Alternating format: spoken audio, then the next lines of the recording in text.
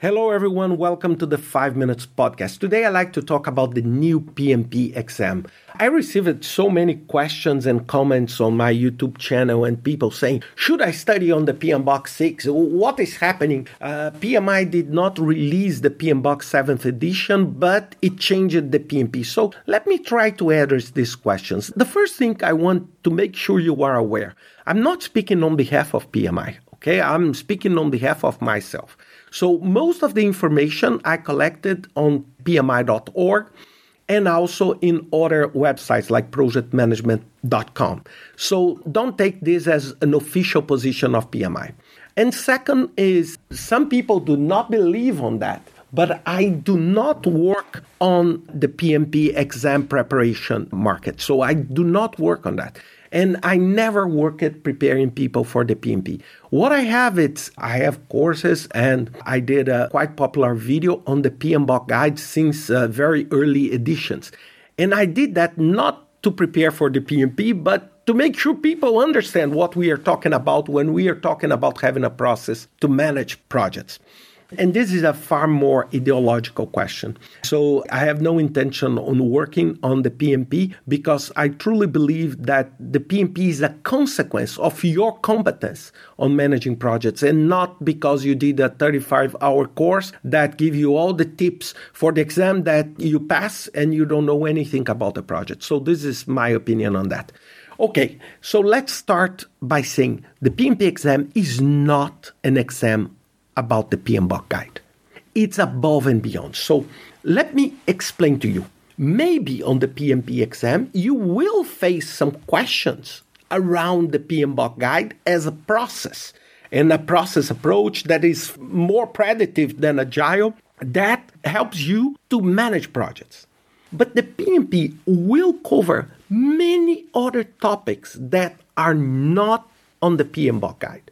So don't believe, okay, if I memorize every single word of the PMBOK guide, I will be successful on the PMP exam.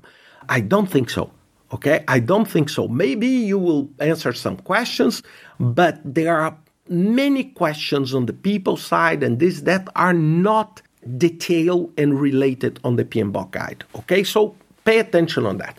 The second thing, today we have a new PMP exam, but we still use the PMBOK guide 6th edition. So today, if you want to understand the PMBOK guide, you should use the PMBOK 6th edition because there is no PMBOK 7th edition yet.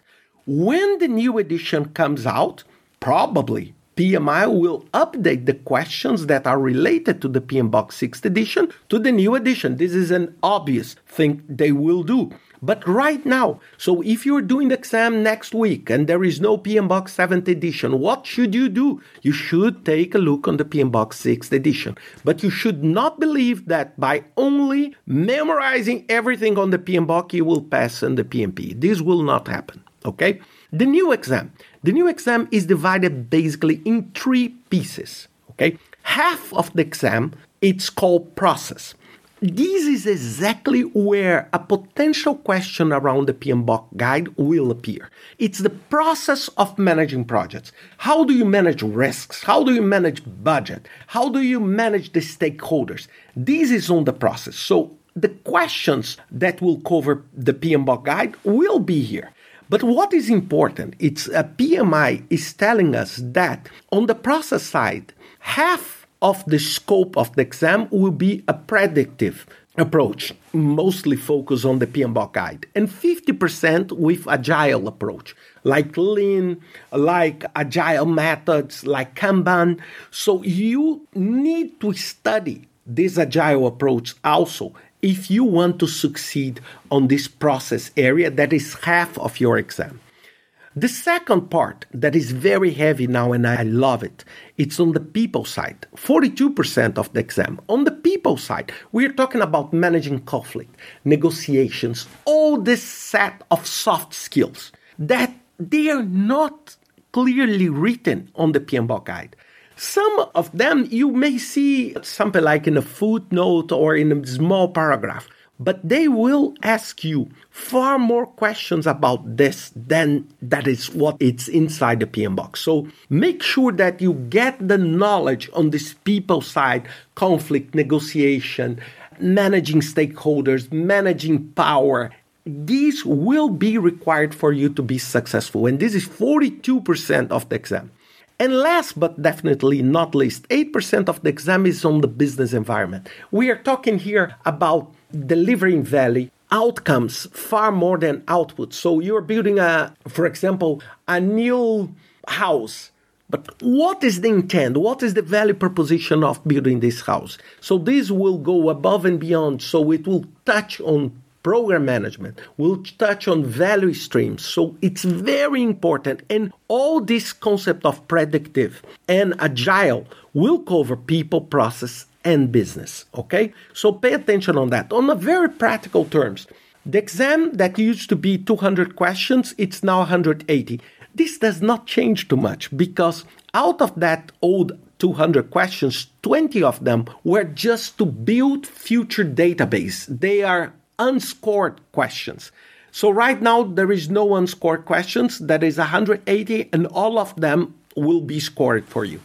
The exam, it's almost 4 hours, 3 hours, 50 minutes, or 230 minutes. And if you do this in a proctored environment, you will have 2 breaks of 10 minutes. I don't know how they work. Just to be clear here, I did my exam in 1999, so I don't know how this will work, but there is a process for you to have these breaks during the exam. The exam, and this is a very important, in the past, the exam was always a multiple choice, A, B, C, and D, and one of them is the right one. Right now, these questions will still exist, but now you have questions with multiple responses. It means A and C, A and B, B and D. There will be also questions where you need to fill the blanks. So there is a space and you need to put the right word there. And there will be questions connecting, for example, one item on column A with one item of column B. For me, this is amazing if you want to make sure that people use their knowledge and not their creativity to answer the question. It means that if you have no clue about the question in the past and you just put B, your chances of being right is 25. But on filling blanks, it's far harder for you to use your creativity to fill that. So this is a good point for me in terms of exam. Look, if you want to take a look more deep on what I just said, access pmi.org/pmbok-guide-standards/about/current. And this is the website where you will see this connection on the PMBOK guide and the PMP exam. So, folks, I hope this could clarify some of the questions. So far now, if you need to study any PMBOK for the PMP exam, you should study the PMBOK 6th edition until the new one is released. And remember, the PMBOK is not the PMP exam, okay? So take care for those trying the exam. Good luck. All the best for you and see you next week with another 5 Minutes podcast.